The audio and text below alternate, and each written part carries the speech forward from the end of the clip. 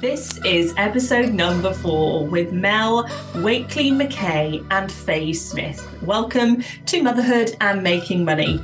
My name is Kerry Gillett. I'm an award-winning social entrepreneur, the founder and creator of the Mubo Business Accelerator, and Fred's mum. Each week I speak to inspiring parents who are doing amazing things in their business or chosen career in the hopes of empowering more of us to be educated and inspired around our business and finances. If you're watching or listening to this episode today, make sure you subscribe so you never miss an episode. Hello and welcome to today's episode of the podcast. Today I'm joined by 2 fantastic guests, and we're going to be talking about ideal customers. This is something that always comes up in our Launchpad Accelerator. I seem to talk about it every week in the Mubo membership. We are all wondering who our customer is, where they are, and how we can get in front of them. So I've been joined today by 2 fantastic guests. First up is Faye.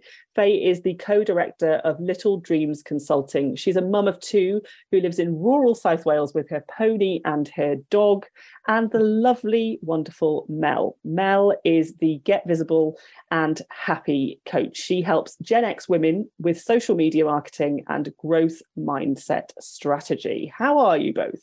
We're very well, thank you. Thank you so much for joining me. So today we're going to be talking about this meaty subject, I think, the ideal customer. And we hear all the time on podcasts and on social posts and in courses that it's so important to know who our ideal customer is. So I'm going to start off by asking you if there has ever been a time where you have got your ideal customer wrong and how that has affected your business. I'll start with you, Mel. I've had many iterations. That's a good one. It is a work in progress, and I don't think it's getting it wrong so much. It's making assumptions. Yeah. And I think it's very easy to make assumptions about who you think your ideal client is and what the problem is you're solving, and making all sorts of assumptions about what their problems are. And until you actually get them in a room or on a Zoom and talk to them, you will never really know. Yeah. You will never really know the language that they use as well. Yeah, that's so important, actually. But I think I certainly see with a lot of, not just a lot of business owners in general, but maybe I only just work with female entrepreneurs, that so many of us are scared of doing that, getting in front of our clients and not knowing where it's going to go, being in that real infancy of something and just opening up and going, it's just research for me. I want to find out who you are, what your problems are, and so we do have those moments where we build out our websites and we build out our offerings based on those assumptions that you're talking about, Mel, and that really then informs the direction that we take our businesses. What about you, Faye? Yeah, I mean, we have worked so hard on this as a business. So obviously what we do is work with parents who are quite emotive at the time we get involved with them. They're all absolutely shattered and exhausted and often quite kind of at the lowest point in crisis, a lot of them. So we do have to be mindful of that and the sensitivities involved in that. And I think that in itself has driven us to really sort of dig down deep into who these clients are, why they're coming to us, what their issues are, where they might be seeking help from. And I think for us, we have got it wrong on occasion, like everybody does. And we've learned from that. And I think actually it's made us so much more clear about who our clients are now. So I don't think anything is ever wasted, because I feel like from going through those, probably count on one hand, we've worked with close to 700 families now. And I would say probably on 1 or 2 hands, we could count the amount of times that we've got it wrong. Yeah. But I think unfortunately for us, we're not getting it wrong by, selling a handbag to someone that doesn't suit them. We're getting it wrong with, with a really emotive subject for them. So obviously that's something we want to avoid at all costs. But I think we've worked really hard on how we can avoid that happening in the future, but it will always happen. There will always be people who, even if they can kind of hide as your ideal client as well, sort of present with all the things that you're like, oh, okay, yes, this person definitely is my ideal client. And then when you start working with them, you're like, oh no. Oh no. There's a red flag. There's a red flag, and we're too far down the road now to do anything about it. But yeah, it's like I've got I think that has, I can count 1 or 2 times where it's gone wrong to the point where it's made me, question everything, I think. But generally speaking, you can always learn from the ones that you get it wrong with. Yeah, because when it does go wrong, it does feel catastrophic at the time. But like as Mel or both of you actually had mentioned, there is so much that you can learn from it, because I think so many of us strive in perfection to get it one and done. You know, like we're setting up, we're going to know who this customer is, it's going to inform everything, we're moving forward.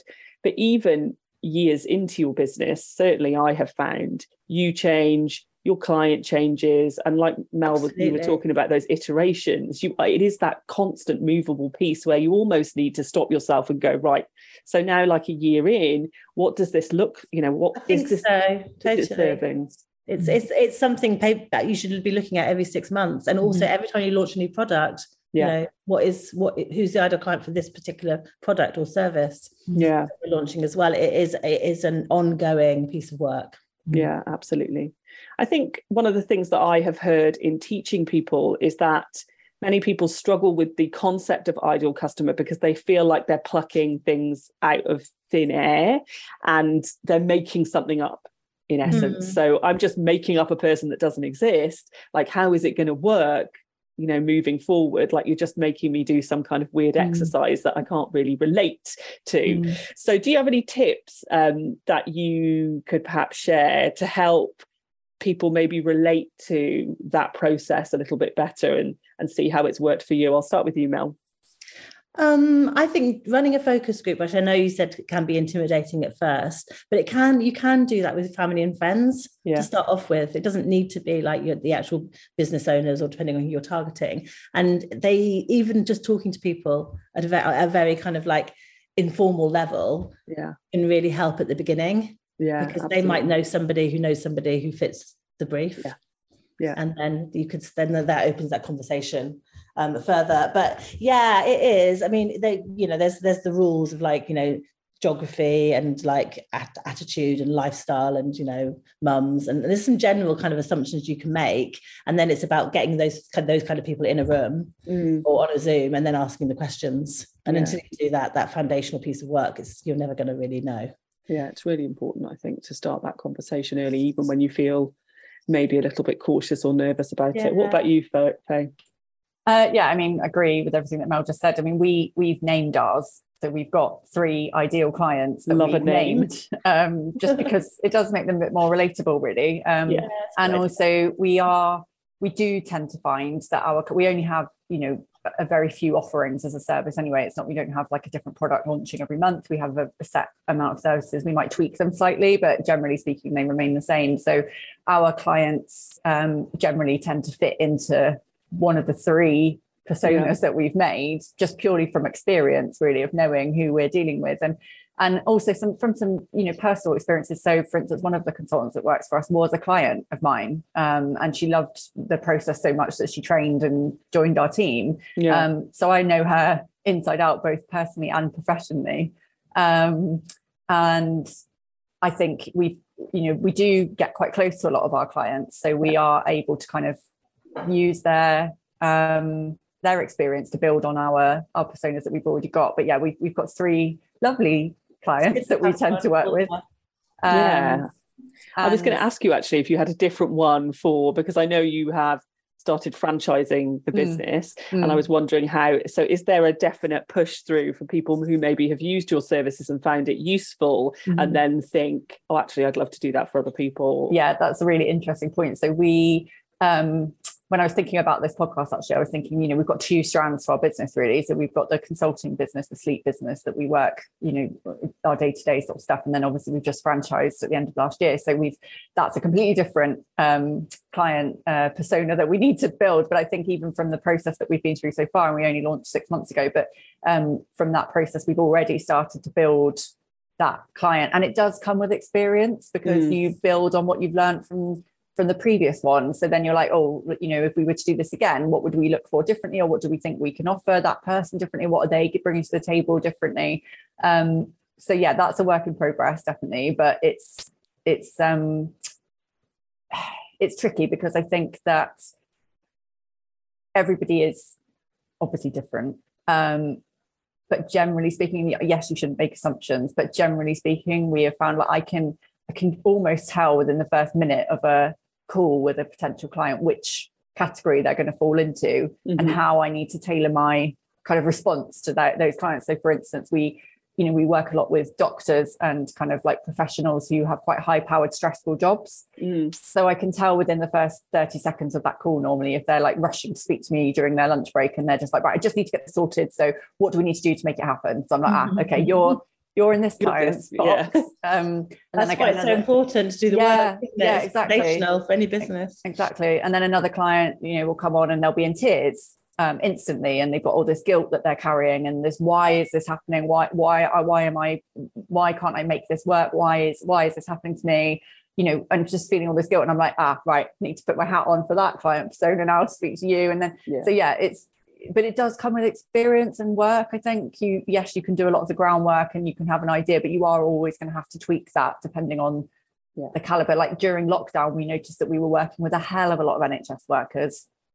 A lot of people had to go back to work from maternity early because they were being called back to work on the front line. So we were suddenly, completely overwhelmed by, a lot of midwives and nurses and doctors and surgeons who were like, well, we were supposed to have a year off work and, 6 months down the line and we've got to go back to work and I'm going to be delivering babies tomorrow and I haven't slept for 6 months. So, and you're instantly like thrown into a completely different type of client that you've never had to work with before. So it's an ever evolving thing, I guess. It is, totally. Another thing I get my clients to do sometimes, which they find really hard, but is so worthwhile, is to write 100 sentences about that's an interesting one. Client is, and then you end when you've got your 100, which can be, some people find it really hard, and some people find it harder at the beginning, and then suddenly they're just like, I know it, and it's done.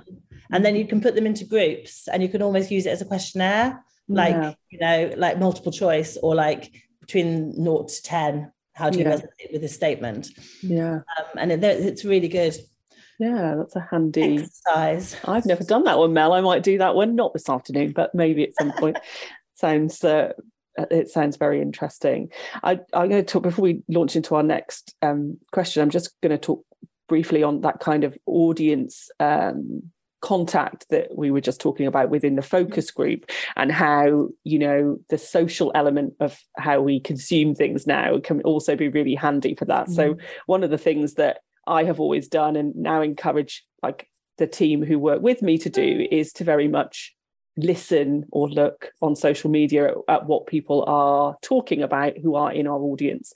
So very quiet observing. We're not even engaging with them really in any way, shape or form. We're not doing it to promote our products and services. But for instance, when we put out, we batch, let's say 12 episodes of the podcast at a time. And where all the episodes will have come from is going in certain groups that we know our client base are in and seeing what questions they are asking. And then we will say, there's so many of us that we've seen ideal clients, even in our own groups. And so I'll go, right, so the questions we've seen are this, here's 12 questions, what episodes that we can do. That person who's put that question in will never know what that we've brilliant idea. But it helps us create content that is relevant then to market to people that we know will be our ideal customer and hopefully bring them towards the business. So even if you don't feel confident in going, right, I'm going to get in front of my customer, which I think is really, really good to do. Even just lurking and observing in areas where they are can really help you build out that picture of the things that matters to them and the things that they're constantly bumping up against, that can really help inform your messaging and also your products as you're building your business, building it out. And Facebook groups are a good place to go and lurk. Yes. Yeah. I do a lot of Facebook group lurking, and very much our client, I think we don't market ourselves on Facebook. It's not a great platform for us as a business to be talking about what we do. But our customers are there consuming content, and they will be in those groups talking. Everybody's on Facebook about things, So you can definitely, and there's a Facebook group for everything. Yeah, there is. Absolutely everything. The other like tip that I've got is we use, when we're writing our blogs and things like that, we use what's it called? Answer the Public. Yes, that is a good thing. Yeah, and that is brilliant, because we started doing that after we worked with an SEO guy who was doing our website, which was a lot of that was way over my head, but we noticed a huge difference in our traffic once he'd done his SEO thing on our website. But he introduced us to this, and it's just been a game changer, because we're like, now we just make sure that we name our newsletter or anything that's going out customer facing is named with one of those questions. The way someone would have put it. Yeah, because, and it's just easy then, because you're like, rather than trying to think of something cool and, snappy, it's like, we don't need to do that. We just write a question that they're all answering, and then up we pop. Yeah, exactly. And we forget, right? Because when you're in the business, or you've been working in your business a while, there are things that we all know about our businesses and words that we use that people do not use. When I say what I actually do in a physical, from a job perspective, is profitability strategy. Nobody's aunt is going to look for a profitability strategist. It's like, I know. And I'm going to search on Google. I am so guilty of this. So guilty of using marketing jargon, and that nobody understands what I'm talking about. Yeah. But you just forget, don't you? Because you think, oh, that's what I do. You latch onto a word, or you use the word all the time, and you're like, hang on, like old Bev over there, she is not looking for a profitability strategist. No. She's like really worried. She wants to earn money consistently. And I personally, I mean, we're not going down this road. I have a real juggle with going, I hate mentioning money in stuff, but everything I do is about money, about making more money. But I never use those words, because I'm like, no, we call it something else. Like we'll talk about consistency, but we're not going to talk about the earning money part of it. I'm like, Kerry, just use the blinking words, will you? And I use that website as well. It's very handy. I do what I want to do, and then I go and look what other people want, and we change it. Same. That's the best way to go. What difference do you think it's made in both of your businesses, actually, in nailing that ideal customer and getting that right for your business? I know you've juggled around with this, Mel, so I'll go to you first. I spent a long time assuming that I knew best, and touching on what you just said, basically. It's like, and using jargon that nobody understood, and like almost not taking stuff back to basics, and not spending enough time really listening to my customer and listening to what they were saying. As soon as I did that, as soon as I started using the language that they used to describe their problem, that things changed, almost like that overnight. Because it started resonating, it started being more relatable, and it was like I started getting messages and people coming into my direct messaging and on Instagram and Facebook and saying, "Are you inside my head?" Do you know what I mean? You want to be, right? Are you spying on me? You've got me. That really resonated with me. That is me. And then you're like, yes, that is marketing gold. And that is all about, just whenever you're on a discovery call, or if you're a coach and you do discovery calls, or if you're just in your direct messaging, when people respond to emails, all the language they use, just literally copy and paste it and put it somewhere, and create your content from that. Yeah, that's a brilliant point. Well, you obviously have mentioned, Faye, that you've done a big amount of work within the business to try and nail this ideal customer. What are some of the changes you saw in the business once you had kind of completed that and started rolling it out with your customers? We got busier. Quite simply. Yeah. I think it was a tough lesson for us to learn at the time, because I think when you're starting a business, and I joined the business, actually, my business partner, Jenna, is kind of the founder of the original business, and I joined after a year or 18 months of her running it by herself. So, and we've run it together for the last 4 or 5 years.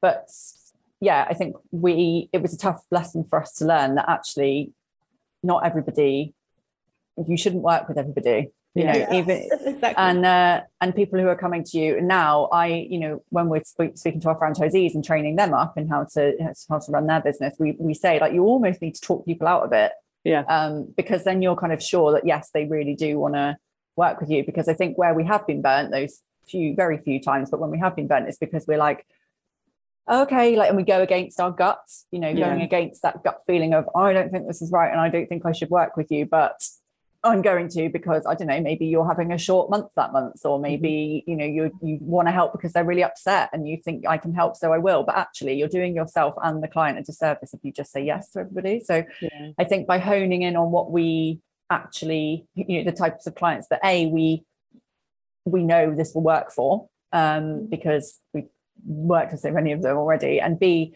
just being able to sort of own that really and say, I don't think this is a good fit, and actually, you know, it's not going to work for you, and signpost them to other places. I would never leave anybody high and dry, but I know other sleep consultants who maybe work in a slightly different way from us, who I'd say, well, actually, you could probably speak to them and maybe they're a bit more your type. But yeah, I do think it's shown in the way that, you know, I came on board 4 or 5 years ago and we've grown to a team of 4 and now we're franchising. And I think it's in massive part down to the fact that we are so clear on who our customers are, and we don't tend to stray much outside of that really.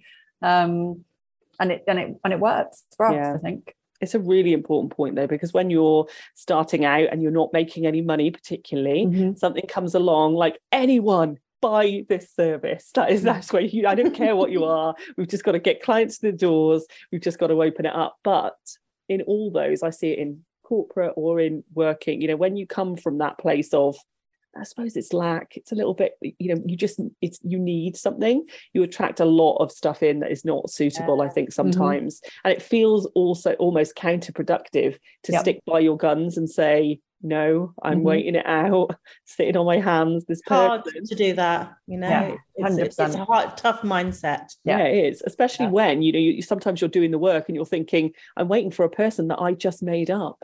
They don't exist. They do. You know, like, this is what I told myself when I was sitting in my spare box bedroom at 10 p.m. on a Tuesday night. But you've got to stick by your guns and kind of got to talk. Do you know, it's funny because we find that a lot of our work comes from word of mouth. So, and it tends to be, and again, not making the assumption that this is always the case, but tends to be the case that, you know, one client type, so one persona, will be friends with lots of other of that persona. So automatically when they say, oh, you worked with so and so, and I, you know, they said it was amazing, I would love to work with you, and I'm like, okay, right, I can already tell that you're already sort of on their level. And you know, we get a lot of mums that have gone to the same antenatal group, you know, and it's like, I can tell already that you're kind of the same, you know. So and we, you know, we find that we've got our own little marketing bots going around doing their thing, and we're not really doing anything about it. They're just kind of like spreading the word for us, which is lovely. But we're on this there is a Facebook group for everything. There's a Facebook group called Medic Mums or something like that, which is like a nationwide group. And we worked with one doctor who was on there, and oh my god, like we are just like the go-to people now on that Facebook group. We can't even get in there. You can only get into the group if you are a medic, and you know, you have to answer all these questions to be able to get. I'm sure we could probably if we wanted to, but you know, we don't want to. But yeah, so many people from there, and instantly when someone says, "Oh, I saw your Medic Mums," I'm like, yeah, you're client A, and this is going to work for you. So it's that's really, really interesting. And wonderful, that word of mouth. That actually resonates for me in the catering business. We predominantly do weddings, and we will get someone who's gone to a wedding will literally ring up the next day and say, I'm getting married next year, I'm booking you for my catering. We know that there are people because they're a friend of so-and-so. They've seen what we can do, obviously out there, but they also are going to have a similar wedding, you can tell. And so you're like, we know that we can fulfill it. You're going to want the same type of food. You're going to want it just slightly different. So it's not exactly the same as Tracy's, but, you know, a little bit more independent. But it's the same thing. And we see it every single wedding. I think there's hardly any event we go to where we don't get someone go back going, I want that at mine. We're like, okay, off to go. I don't know why I built such an expensive website, because no one goes to look at it, but it's fantastic.